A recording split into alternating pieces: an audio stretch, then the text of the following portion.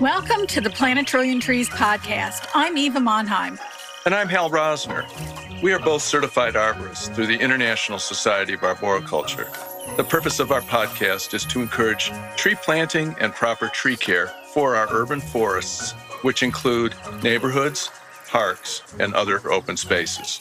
We will also cover a myriad of tree topics, including the important role trees play in relationship to the climate crisis. Thank you for joining us.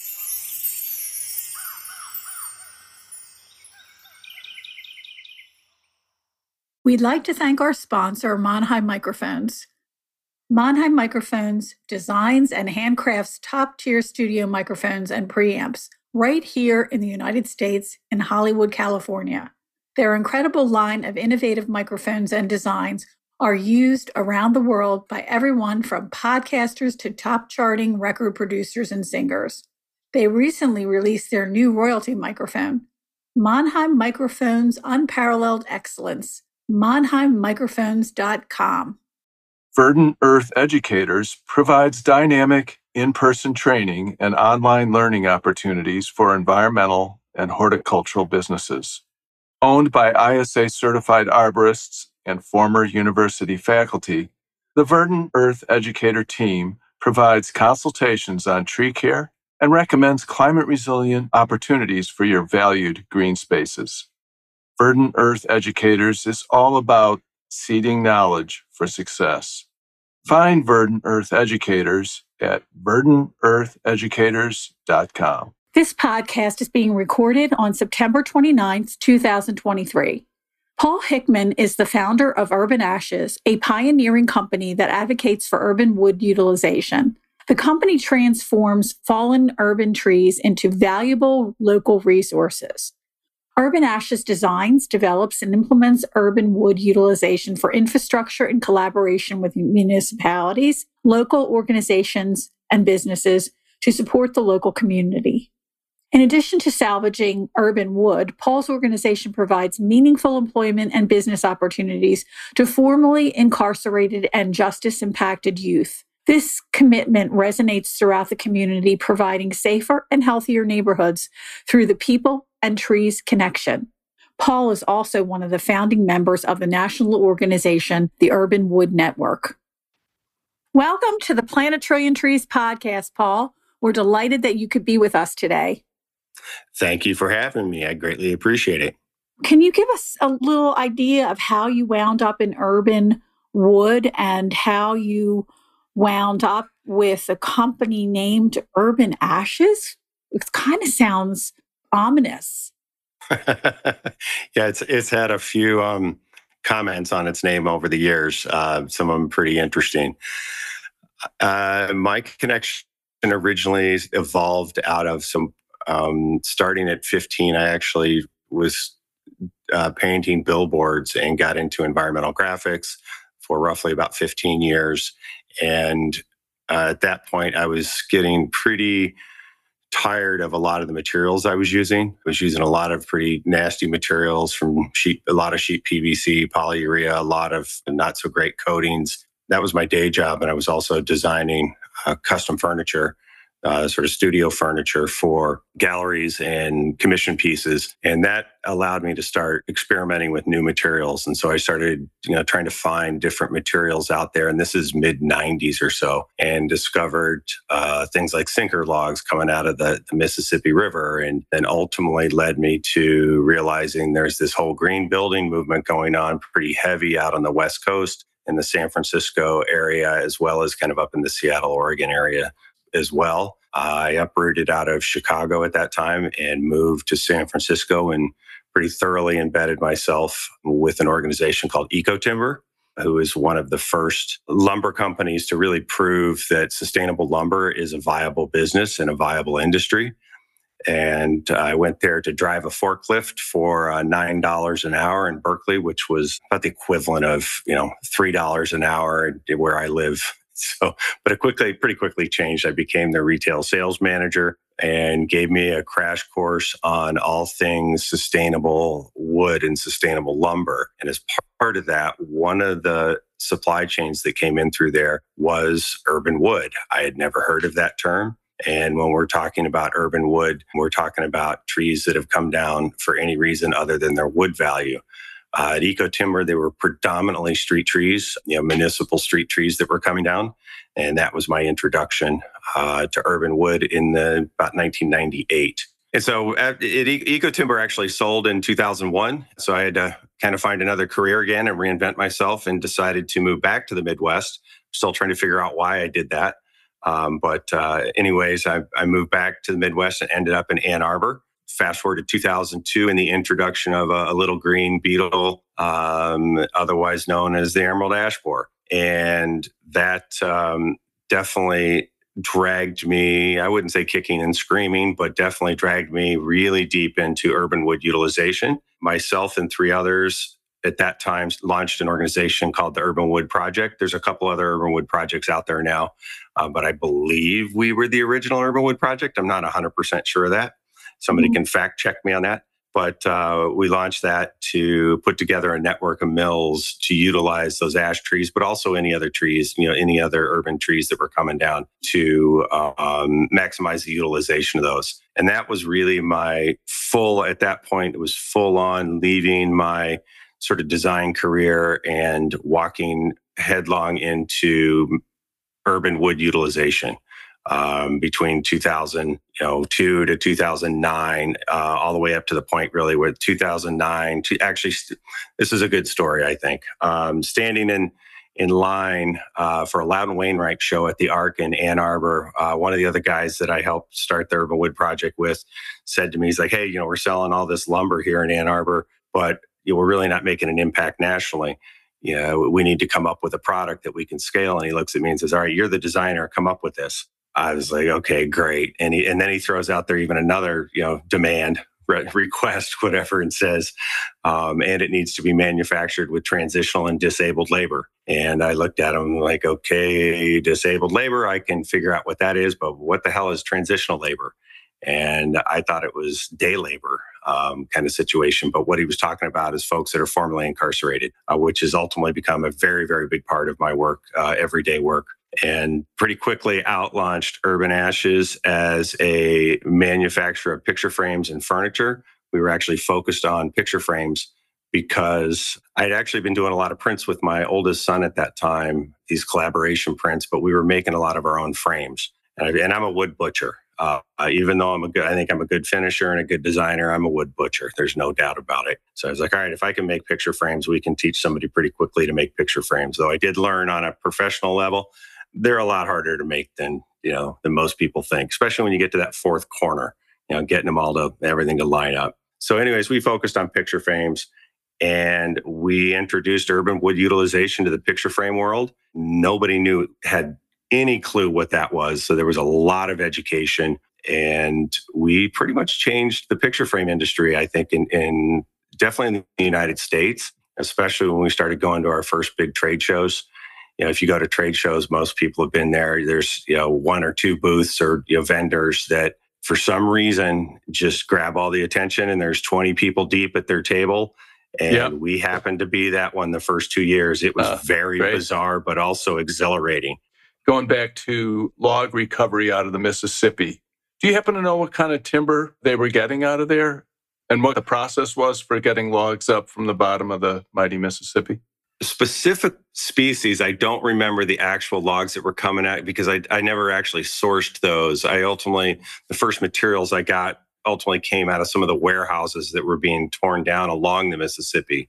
I do know, the general process of how they remove logs. They'll put sort of a hammock underneath, kind of slings underneath the logs, and inflate balloons is probably the most common way, whether it's out of rivers or lakes. Kind of situation. Interesting. But I've actually never utilized or really sold any of those. But that was really the first one I ran across. I was like, okay, what the hell is this? This has got a hell of a story. I got to include this furniture. And I'm thinking that would have been virgin timber then coming down from Wisconsin and Minnesota. Yeah, absolutely. I know a whole lot more about it since then, but lakes that would just be completely covered with logs, and certain ones sink, or lumber companies go out of business and they literally just leave it to float there for a little while, and then they ultimately sink. I've seen some. I have a little sample of a piece of Doug fir that was a sinker log up in the Northwest, and it looks like MDF. The rings are so tight, you almost need a microscope to see the rings. Wow. It's ridiculous. Wow. And then back to Berkeley and your work at Eco Timber, what kind of logs were getting processed there?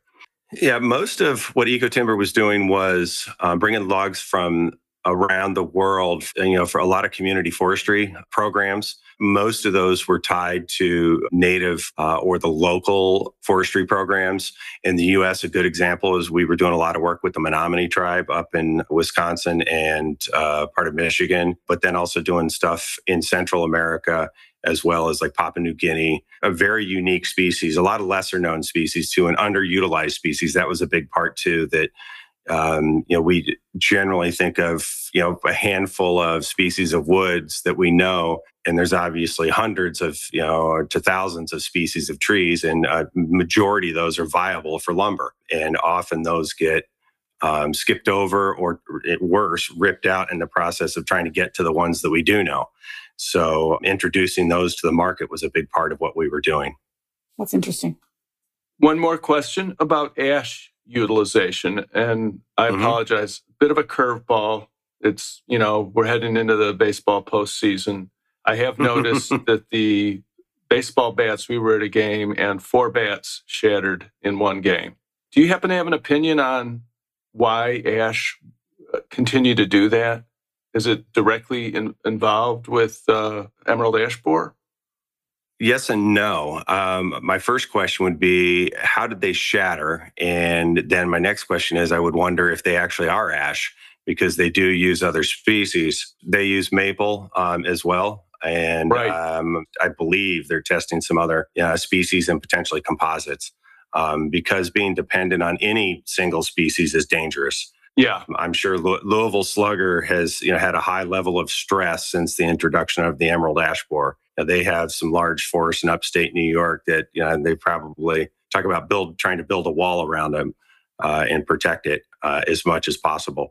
So my question is, when those shattered, I don't know if you saw them, what did they look like when they shattered? Do you remember? Did they explode or just break in half? Both ways. The club would come off. The shattering I would describe as like coming off in plates, but I also saw the head of the bat snap off in the more conventional way that a bat would break. Yeah, I'm guessing it was another species, because one of the benefits of ash, it splinters heavily. If you sort of see a lot of the bats that would break, they would splinter and often kind of stay together to some degree. But they so when they do splinter, they don't really explode, because it's a really stringy grain. And so it stays together relatively well. And obviously you have a great resiliency. But in things like maple, it's a really, really short grain. And so when that does break, it kind of just explodes. It's not all intertwined and woven together. Isn't hickory used too? Because hickory is a really good sturdy bat. I'm not sure. The dilemma with hickory, it's one of the big, we're getting in the technology of baseball bats, and I'm going to make sure I go back and really, hopefully I'm even remotely I'll how to put it in there, because I've heard hickory being used. Hickory for is bats. heavy though. Hickory is heavy. Compared, it's relatively heavy compared to its positive characteristics, where ash is much lighter. For its compared to its resiliency and its strength and all of those things. So you're kind of getting the best of both worlds. Where hickory, your hickory's heavy. Yeah, hickory used to be used for wagon wheels because it was so sturdy. Oh yeah, it's incredibly durable. It's very durable. That and black locust and some other woods are incredibly durable. At least in the industry that I know, in the wood industry that I know in language, they use the term rowy, and I don't know that that's even a technical term or a real word, but where the grain is incredibly interwoven with itself, and so it's very durable. Elm is another one. That is very durable and tough. And you'll see it on tool handles and, things like that require, the durability, or truck beds. Mm-hmm. I have a question right now. There in the news, they've been talking, and it's just the last several days, they've been talking about they believe that the extinction of black ash is going to happen. The native populations up in your region utilize black ash for basket weaving and a lot of other utilitarian uses for the wood. And they're talking about emerald ash, but I know that emerald ash borer has been through your area already. Has it reemerged, or is this another area of the upper Midwest that's getting invaded by the emerald ash borer? Yeah, I'm in southern southeast Michigan, which is predominantly white and green ash. Right, There is like some us. black there. Yeah. Yeah, there's some black there, but the majority of the black ash is up in the Upper Peninsula, Hmm. and then heading into Wisconsin and Minnesota. So the western part of the Upper Peninsula still has some black ash. I was actually just talking to somebody the other day, and they were hiking up in the Porcupine Mountains and ran across a pretty spectacular black ash. So even though the Upper Peninsula is part of Michigan, obviously, for those who don't know, there's a big 5 mile strait between the Lower Peninsula and the Upper Peninsula, and the emerald ash borer cannot fly that distance. It's easily transported by humans across that distance, but it's really had to go all the way around Lake Michigan to get into the Upper Peninsula. Is a big part of it, but then also same with Wisconsin and Minnesota. But they're not as far along as Lower Peninsula Michigan as far as the devastation of ash. So they're Right. still going through it. I would say the Lower Peninsula predominantly is gone. I'll also say that I have about 4 white ashes that have volunteered in my yard in the last 5 years. One that's about 15 feet, and I'm fighting the deer more than the emerald ash borer right now to keep the deer off of them, which is a Right. And challenge. we've So had the same thing happening here in Pennsylvania. We lost all of our they're coming green back a little. and white ash. And actually, I had one growing on my patio garden. It was about 8 feet tall, and I was like nursing it along. But Yeah. then it got so big that I really had to get rid of it. But yeah, their seedlings are coming up. Yeah, most definitely, you see Yeah, them I originally. understand the seed bank can hang around for quite a few years, Yeah. Hmm. because that was my first thought is, where's the parent of this tree? But I understand, the seed bank can hang around for quite a while. Mother Yeah. Nature likes to survive, so they'll do their best to survive. Sure thing. In some of your emails, or at least you made an excellent point, Paul, about the three pieces of the pie when we talk about trees and the culture around them. One is, the need to plant trees, the need to maintain them, and then the last piece of the pie being the need to process them if and when they die and need to be cut down. For our listeners, even I think this is probably our fourth or fifth show that has kind of circled back to urban wood. Why is it so important to properly process wood from the standpoint of managing our carbon output? It's extremely important. And I'll answer your question directly in a second, but I also recently I've come up with sort of an analogy about the three pieces of the pie situation, to where I think folks might be able to relate to it a little bit more. I've started to say, think about, you're 12 years old and your parents help you start a banking account, and you open up a savings account, and over the next 50, 60 years, you continue to invest in that. You may invest in other things, but you invest in all of that. Then you spend all that time, and then once that comes to maturity and you're going to retire, you decide it's like, hey, I'm not going to take the full value of what's in that bank account. I'm going to take about 2 cents on the dollar, because that's what chips are about equal to. When you take a tree of that, you've planted a tree, and we're very good at being passionate about planting trees and not quite as good about taking care of them, but that's still on the radar, and we don't even think about the last part. So I think about it as like, you get the value of that tree actually environmentally can be greater than it was when it was alive. And my reason why I say that is, if you actually utilize that wood indefinitely as a long-lived wood good, that carbon continues to stay sequestered within inside. Trees or wood is 50% carbon by weight. So there's a huge amount of carbon stored in our trees. And we're pretty aware of that on the front end again, is that, we're aware of how much carbon is in there as far as our canopy and things like that. But once those trees do come down and we decide to, typically in the case of, especially in a municipality, they're almost entirely chipped. And because there's so many chips available, that typically a very large percentage of those end up in the landfill. And those end up turning into, you're obviously releasing all the carbon and then potentially releasing methane as well, which we know is a whole lot worse. So to give rough numbers, in the US, it's estimated there's roughly 46 million metric tons of furniture grade lumber that's available every year. And if you do the math on that, that's roughly 23 million metric tons of carbon that is released every single year into our atmosphere from our decaying trees that we've decided to chip up instead of turning into a viable wood product. And a number that I just kind of realized or ran recently, and I discovered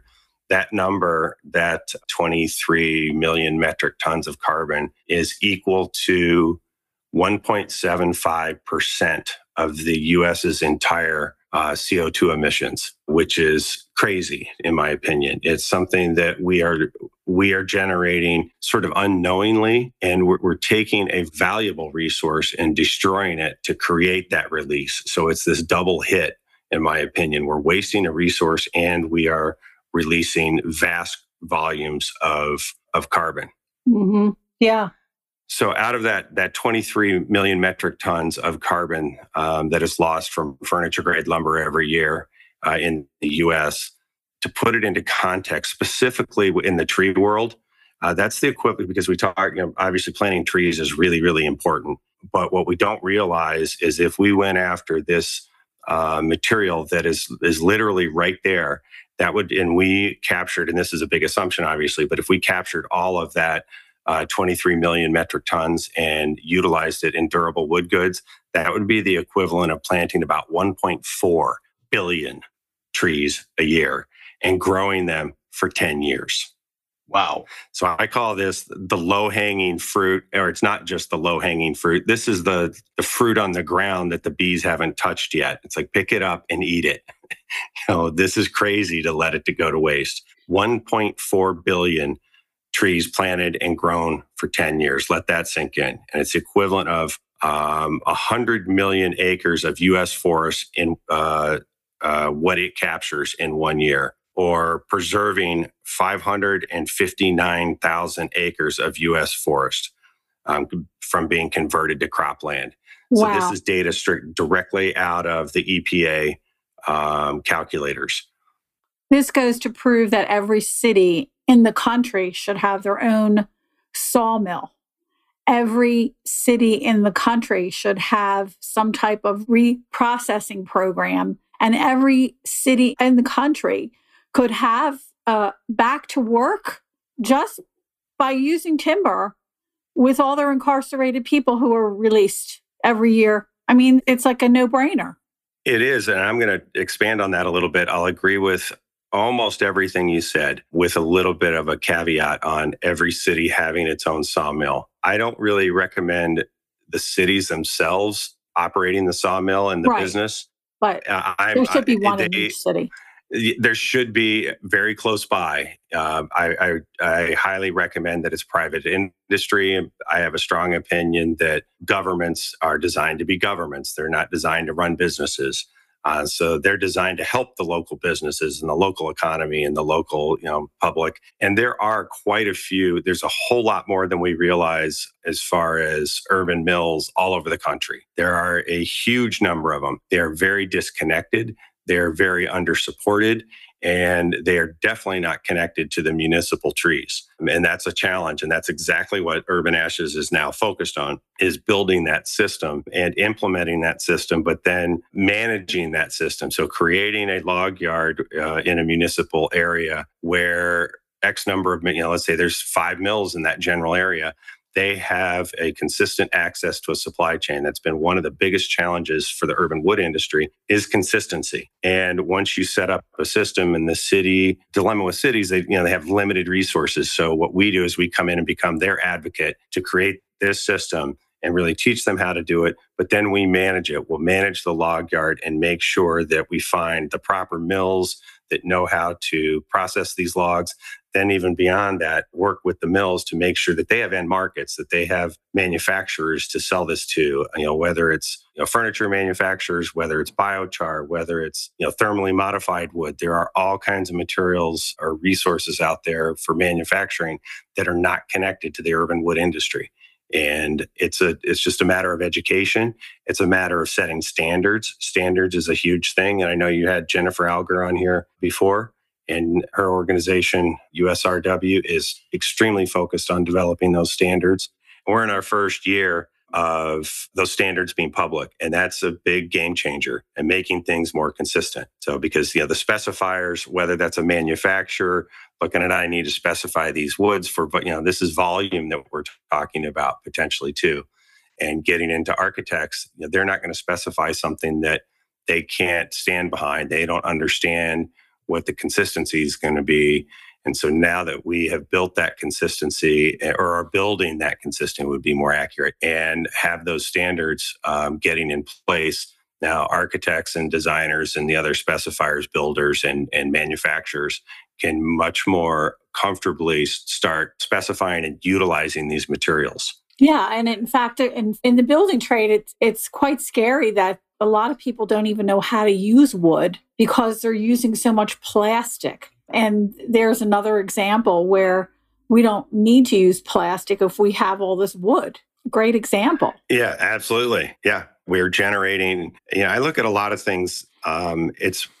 Unfortunately, I think the nature of humans is we're always looking for what's the next shiny object, or we got to use, we need to create something new. And unfortunately, in the process of that, we end up throwing the baby out with the bathwater, and we throw out all these incredible resources that not only, perform equally, perform better, and are better for the environment. They're better for us when you're, talking about indoor spaces or outdoor spaces and biophilia. And, what does it feel like to walk into a room that's all wood floors and wood ceiling and even wood cladding, and compare that to walking into a room that's all plastic? I guarantee those rooms will impact you dramatically differently. And we're even having human health issues over it now because of closed environments.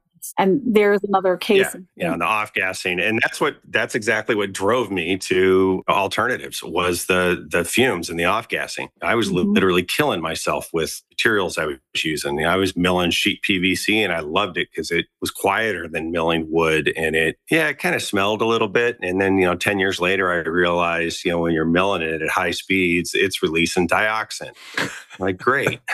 I look at what's dioxin. Ignorance is bliss. Can I go back to not, knowing what that is? That is so funny. That takes me right back to wood shop in junior high and milling plastic, and like, wow, what an interesting smell. Same with building model airplanes, and the plastic and the glue. Yeah. Yeah. Well, that's another. But I've been in the hospital twice from becoming toxic from MEK, or methyl ethyl ketone, and that is, plumbers show up on it. If I'm working on a job site for whatever reason, or in a friend's house and they're building something, and the plumbers show up to work on stuff, I'm leaving. Yeah, because they're with all the PVC pipe, that PVC glue. Pretty much the number one ingredient in there is MEK, and it is a solvent, and it is literally melting the PVC to fuse back to itself. I wouldn't call that glue. I would call it a solvent that's melting the plastic. Yeah. And I know that smell in a heartbeat now, and goodbye. I'm out. Sure. Wow. Paul, I'm still reeling with the statistics that you just articulated so well in terms of what we stand to gain through proper processing. And for the listeners, again, that want to dig a little deeper, is there some links you can give us so that people can confirm what they just heard? Because Sure. That's extrapolated from several pieces of information. So most of that is based off of work done by a U.S. Forest Service researcher, David Nowak, which you probably all know who David is. Yep. So the base numbers, that 46 million metric tons, is coming directly from David's research. Okay. Right. And you can find that's sort of where it all starts. And then there's the general understanding that woods on average are 50% carbon by weight. So then you can, basically take that 46 and cut it in half. And then you down to 23, you can go to the EPA calculator, plug in 23 million metric tons, hit return, and it will give you all the equivalents of like how many cars that is driving a year, how many, how many coal plants is that?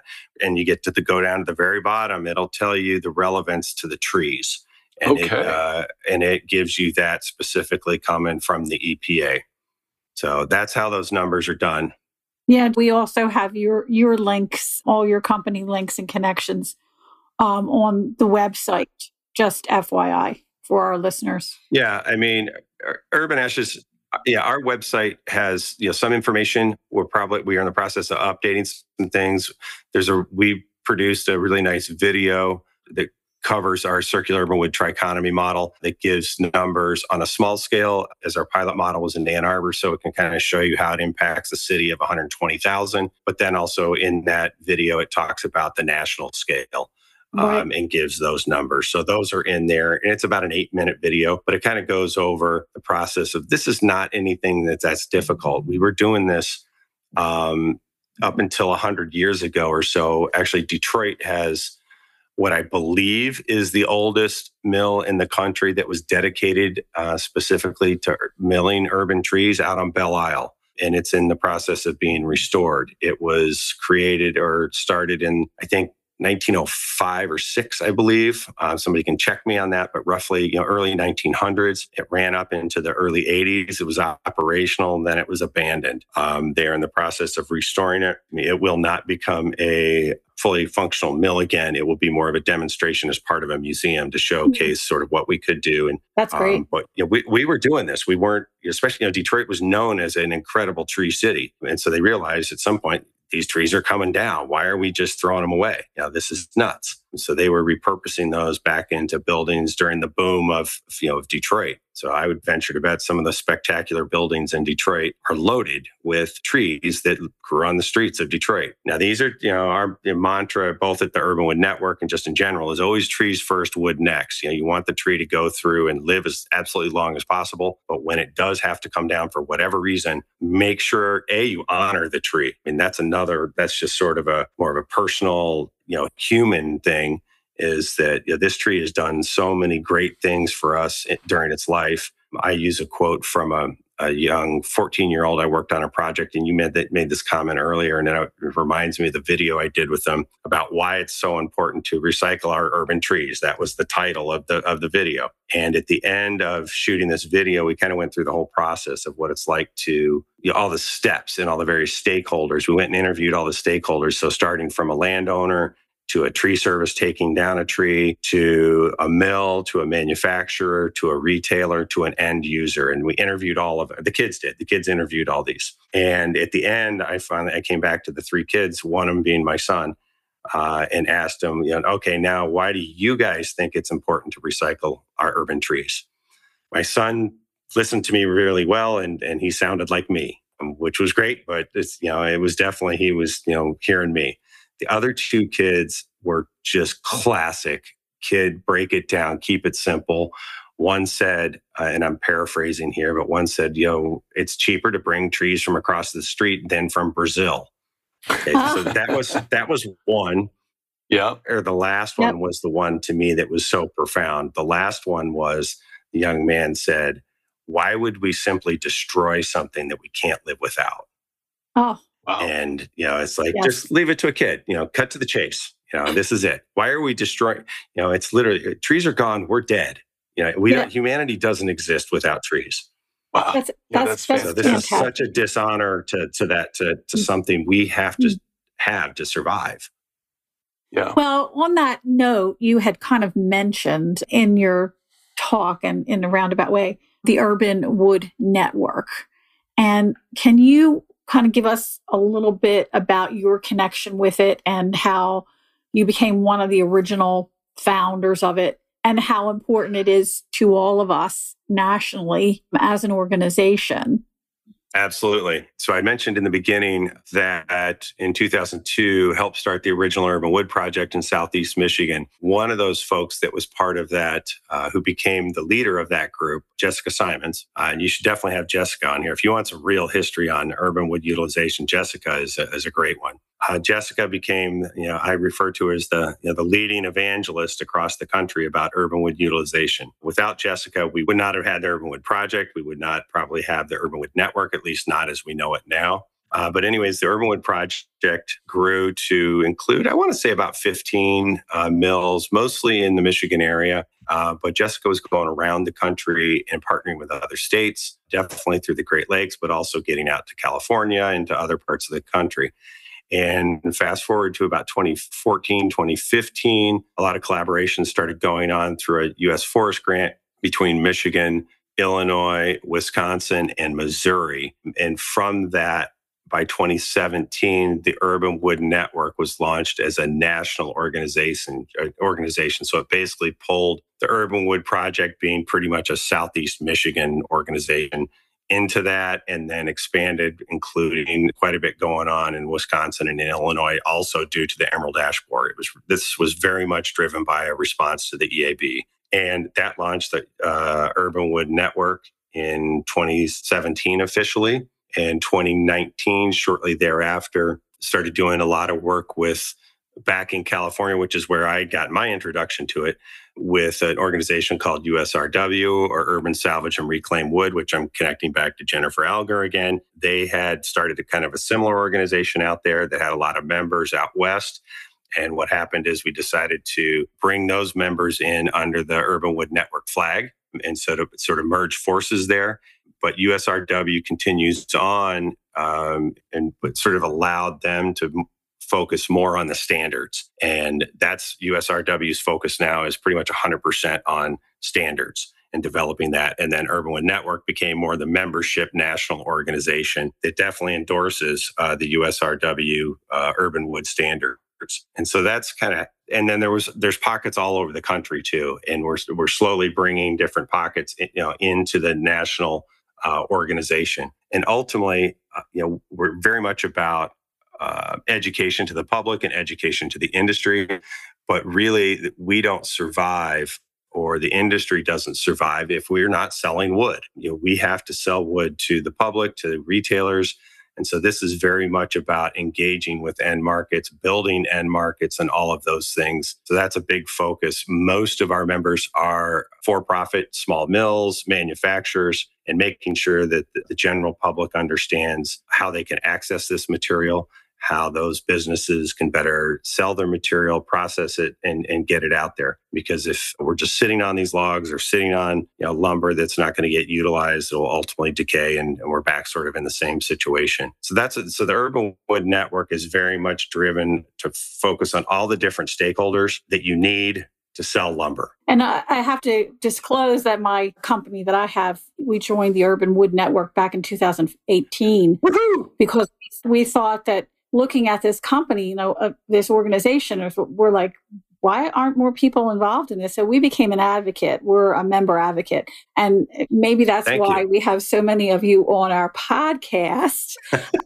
It just goes naturally with planting trees and the tree life cycle. And as the gentleman from West Coast Arborist said, from seed to senescence, look at the whole process, the whole cycle. And it's really critical for everyone when we think about how important trees are. They spend their whole life putting on wood and storing carbon. Why wouldn't we want to reutilize that when the life is ended? No, it's crazy. Yeah, John, I'm assuming that was John Mahoney. It sounds like a John Mahoney quote to me. Yes. Or Big John, otherwise known as. Yes. But that's absolutely right. So it's an incredible resource that's out there. When Urban Wood Network started in 2017, I was so involved with Urban Ashes in particular. We being Urban Ashes, were grandfathered, or automatically brought in as a founding member of the Urban Wood Network, because we were a founding member of the Urban Wood Project. Right. And then we continued to be a member ever since. And once I shifted in 2019 is when he closed our manufacturing down to focus on building infrastructure and working with municipalities and building markets. That's when I got much more involved with Urbanwood Network. And historically, both the Urbanwood Project and Urbanwood Network were both projects underneath other nonprofits. And one of the big things about 3 years ago in annual strategic planning meeting, pretty much the number one thing everybody was focused on, it was time. We had gotten so big that the parent nonprofit companies really couldn't keep up with us. So it was time to spin off and become our own nonprofit. So earlier this year, Urbanwood Network Inc. is its own standalone 501c3. We are waiting for our final IRS documentation. So I always flip which one's worth it. Are we currently a nonprofit and not a 501c3? I think we're a 501c, but not a nonprofit. But I forget which one comes first. But anyways, we're very close to having that all wrapped up, which is pretty exciting. And I am on the National Interim Board, and we are, for those who are listening, we are looking for new board members. You can find information on the Urbanwood Network website regarding that, which is just urbanwoodnetwork.org. We are definitely looking for board members, advisory board members. If you don't like boards and you like doing stuff, just getting stuff done, there will be committee work, all kinds of stuff. We definitely need help. Thank you for that. That's good. That's good for our listeners. Yes. Hopefully you're going to get some responses along those lines. Let me just rapid fire a few things for you, Paul. Absolutely. Some questions. This is actually probably the bigger of the couple that I have. Is every time we've had a guest on to talk about urban wood, I think about the marketing challenges. Like I have a neighbor doing a porch repair right now. He's probably made 3 runs to the big box stores. What is he making? He's repairing the porch, the front porch, the wooden porch. So, he knows that I have this interest in repurposing urban wood, and there's, some places that he can pick things up. Marketing urban wood seems like will always be the challenge, right? So that the contractor can say, okay, I'm going to let go of the convenience of going up to the big box store and go to the local outlet. And I'm also thinking of a couple I know that have worked extremely hard in the metro Chicago area to get their product out, and that again would be ash and Norway maple and stuff like that. Is it still a hard sell to contractors to get them to say, okay, I get it, I'll do it? It's not as hard as it used to be, heavily driven because of the standards and the consistency of the supply chain. The longer we do this, and the more it's around, you can kind of go back and look at, and I kind of equate this to, let's say, FSC certification. So when FSC first came out, that was a hard sell. It was a very hard sell. And I can vividly remember when I was working at Eco Timber circa 98, 99, when Home Depot decided to come on board and said, okay, we're going to start selling FSC products. We were incredibly excited, but also kind of terrified. What's going to happen here are the standards going to get watered down? Are they going to take over and kind of ruin what we started? Or is this really, I don't want to say the silver bullet, but this is the huge jump to get this out into the market? A little of both.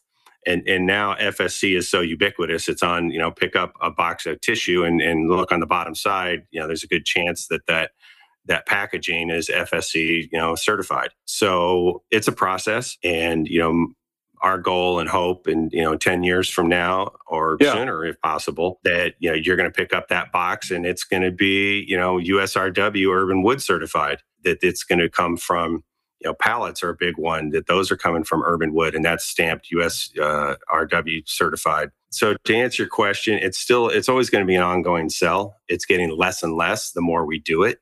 The more we're on podcasts, the more we get out in the public. I will say, when I started Urban Ashes in 2009 and was focused on picture frames, and I'm bringing in urban wood into the picture frame world, I might as well have been an alien. Hardwood in general is a challenge in the picture frame world these days. There's a lot of woods, or solid wood, should I say. There's a lot of solid woods in the picture frame industry, except it's often coated with gesso and coatings and foil wraps and other things that basically hide all the wood. The wood just becomes the substructure, and they're often all finger jointed. So you lose all the unique characteristics, the visual characteristics of wood. And that's a challenge. We get so used to this consistent, we know it's going to be dead perfect. And when I started Urban Ashes, I was trying to compete against that. And I realized pretty damn quickly that I got to go the other way. I got to embrace the character. I got to embrace what it is. But that I spend a ton of education with all of our retailers, explaining to them and providing them the information, but also really we have to meet them too, because customers, particularly this is sort of a microcosm, but it's a really good example for really any manufacturer that's going to utilize urban wood, is that if you walk into a picture frame store and you look up on the wall and look at all the samples that are on the wall and you pull down corners and you look at it against your art and you pick one, you expect your frame to look exactly like that little tiny corner sample. And that's not reality with urban wood. Right. Or with wood, period, with solid wood. Right. With solid wood, it's wood. It's going to be different. And you have to embrace that and you have to explain that. And so what we did in our samples, we had to build into our samples a range of what the character could be. But then we also had to grade to that in our shop and say, okay, we can't go outside of this grade of character unless they specifically request it. We would get some requests where one of my favorites was coming out of a woman who had a shop in Lexington, Kentucky, and she'd often call me up and say, "Give me the most roached out wood you got," which I thought I always loved that term. And I was like, "Okay, man, all bets are off." As long as it was structurally sound and it didn't. There was a couple rules, but for the most part. And then when anybody would look at that frame, they're like, "Oh my God, this is spectacular." And it has to work, obviously, with artwork because frame is a complement to the artwork. You don't want it to dominate. But it's that way with any product. You have to, and I think I heard this recently, the folks at Room and Board, if you haven't had any of them on. What was that, Room and Board? From Room and Board, who's a national retailer who is selling an urban wood and deconstructed line. And multiple Urban Wood Network members manufacture for them. But what they realized is we have to design for the wood. We can't make the wood match our design. We have to design for the wood. So getting the designers out into the mills and understanding what the process is and what's available. Well, what it does is it also opens up their eyes and goes, "Oh my God, I didn't realize this was all available to me. This is going to be a whole lot more fun. My palette just got a whole lot bigger." So it's about connecting those designers to the mills, but then even all the way back to connecting them to architects, to the forest and understanding where these products are coming from, honoring them in a way that continues that thread from the tree all the way to the end product. Right. And then it makes it much more human. And you get away from, where's your steak from? The grocery store. Where's your wood from? The lumber store. No, it's from a tree. And where did that tree grow and what did it do? And, all of those things. And it was in a forest and it provided all these resources. Let me ask you an equipment related question, Paul. So we've had Jennifer on from, I think she was from the Sacramento area. And then we're here based in Philly. Seems to me that can these mills handle trees of any diameter? In other words, we have tulip tree out here that's going to, sometimes exceed 42, 44 inches. I'm assuming West Coast must have. I was going to say, when was the last time you were in California? I've told Jennifer, it's like, this isn't fair. You got to, she manages the Urban Wood Network Instagram page. I said, stop posting all the West Coast photos. We're getting a little envy, jealous of the size. Yeah, because they're big. Those are big trees out there. They're ridiculous. Where in Philadelphia or Pennsylvania, Michigan, 42 inches is pretty. That's a behemoth. In California, that's a mid-sized tree. Yeah. So can those mills handle wood of that size if it's coming out of? Okay. And is it still the band saws? Yes and no. Yes, for the most part. When you're getting to those very large sizes, often they're custom made. Okay. The mill that I've been working with forever, a mill called Turville's Wood Products in South Central Michigan. Jason built their mill custom. It is a bandsaw. It's on railroad tracks, and it can mill up to 6 feet in diameter. So you can go up to 72 inches, which you're not going to really see bigger than 72 inches in in Michigan or the upper Midwest. Oh, and then the age-old question about metal, that urban wood is... Yeah, metal it's kind of a misnomer. I mean, it's based in reality and it's based historically accurately. It's kind of a misnomer now, should I say. It is an issue. I don't mean that it's not an issue, but it's not an issue that makes it impossible by any means. Pretty much anybody who gets into milling urban wood knows that that exists, and you have to accept that and you have to deal with it. And there's multiple ways of dealing with it. But before I even get into that, the other difference is if you're looking at a big production mill, so some of the largest urban mills in the country are doing 2 million board feet a year, 3 million board feet a year, which sounds big, but you get into particularly some of the soft mills that are up in Oregon and Washington, that they'll do that in a week. So they're big production. And so if they have a blade go down and they hit metal, so they're scanning in the big production ones, they're scanning all their trees before their logs before they go through. And if it's got metal they're concerned about, they kick that out. Even if it's a veneer grade log, if there's too much metal in it, it's kicked out because it's not worth it to them. The big reason is it's not necessarily so much damage to the equipment. What it shuts down their production line. And so now when you've got a big production line like that, and you've got 20, 30 people relying on that line continually moving, that shuts down. You've got 20, 30 people doing nothing for the next hour and a half, because many of them are specialized. They're not, trained to be, it's like, oh, stop what you're doing, go do something else for an hour. It's like they're standing around. In an urban mill, you'll have an urban mill, for example, the mill in Southeast Michigan, they're doing roughly 500,000 board feet a year, and it's run by 3 people. And that mill, if they hit metal and blow out a blade, bandsaw blades, first of all, are a whole lot cheaper and they're easier to replace now. They can flip that out pretty quick. But if they've got the other 2 people working when they're milling, that's only 2 people. And I guarantee you, in a mill that size with that number of people, they're all cross-trained. So it's like, okay, while you're changing the blade, I'm going to go stack lumber. I'm going to, go check on the kiln and make sure this is all going right. So that's a big part of it. But then the other part is knowing how to deal with the metal. Okay. The scanners are a lot better now in identifying where it is.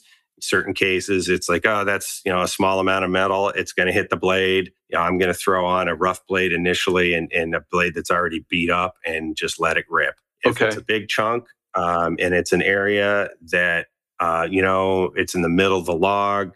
This was a 16-foot log and it's right in the middle. I'm going to just cut it out and I'm going to mill 2 7-foot logs instead of that 16. Concrete, that's a little different story. Concrete, because you can't, you don't scan for that as easily. Right. And it does as much, if not more. And you'd be amazed at how many people like to pour concrete into their trees to, help heal their trees. So concrete's a challenge. How has it been taking your organizations and your initiatives to the municipal arborists and the tree care industry? Do you find typically pretty good receptivity, or is there some pushback? Well, it depends on who you're talking to in a municipality. The forestry department, if they have a forestry department, typically get it. I would argue pretty much anybody who works in any kind of the forestry world hates to see a tree get chipped. It's just they're in there because they love trees and hate to see. That's just a crime when they see that, and they so that they're generally pretty easy. Getting into the public works folks or the administration sort of above that are running the projects, and even city council and mayors and things like that, it may take a little bit more. For us, the research that we do on the front end, we'll come in and do life cycle assessments with your municipality and look at what's their business as usual and be able to turn around. A good example is Ann Arbor. Ann Arbor loses roughly 600 trees a year, and they plant 1,000 trees a year. And their thought is, okay, we're doing pretty well. We're staying ahead of the game. And when we ran the numbers and looked at what's going into removing these trees, looking at all the equipment, all the emissions from that, first of all, it's less than 1% of the emissions emitted in the whole tree removal process comes from the equipment and transportation. 99% or greater comes from the log being wasted or being chipped. So Amazing. Go after the log. Thank you. So anyways, what we did is we were able to show, on a slide in the presentation to the head of public works, which is often, the real gatekeeper is public works. And when I can turn to them and show them, we were able to show them, you're losing 600, planting 1,000. Now you're going to have to plant 18,000 trees a year to make up for that first year of loss. And you're planting 1,000. You're not even close. Or you can look at it another way. You're going to have to plant 1,000 trees a year for well over 10 years to catch up for year one. And immediately the head of public works said to me, can you send me that slide? Because that was the straw that broke the camel's back. And a lot of it depends on if municipalities have a sustainability department, a sustainability officer, if they are acknowledging carbon. Once they realize the carbon magnitude, and it's like, and now I can turn around and say, it's like equivalent. How many trees are you planting? And we're planting this, and we're doing great doing that. And I said, well, if you actually captured all your wood, you would increase that tenfold. And it's a whole lot easier than planting trees and maintaining them for 10 years. So that's the key. The other thing I wanted to mention is, and I think Hal alluded to it, do you have arborists who are in support of, once they take a tree down, they bring it to the municipality or they bring it to the mill? Do you have arborists that are jumping on that easily? You're talking about a private arborist? Yeah, the private arborists. Do they do that? Absolutely. Yes. Okay. That's good to know. So they're already, the private arborists already are aware. Like I said, they're the ones often that... So, Wood from the Hood is a good example, which is one of the larger mills in the country and manufacturers, and is an urban wood network out of Minneapolis. They were looking at Wood from the Hood. Yeah, about that. It's like we can't keep wasting these trees. This is crazy. Right. So, and arborists, a lot of the mills are arborists first because they realize what's being wasted. Right. And it's like, hey, we're going to add a mill to this, because, Live Edge Detroit is a perfect example.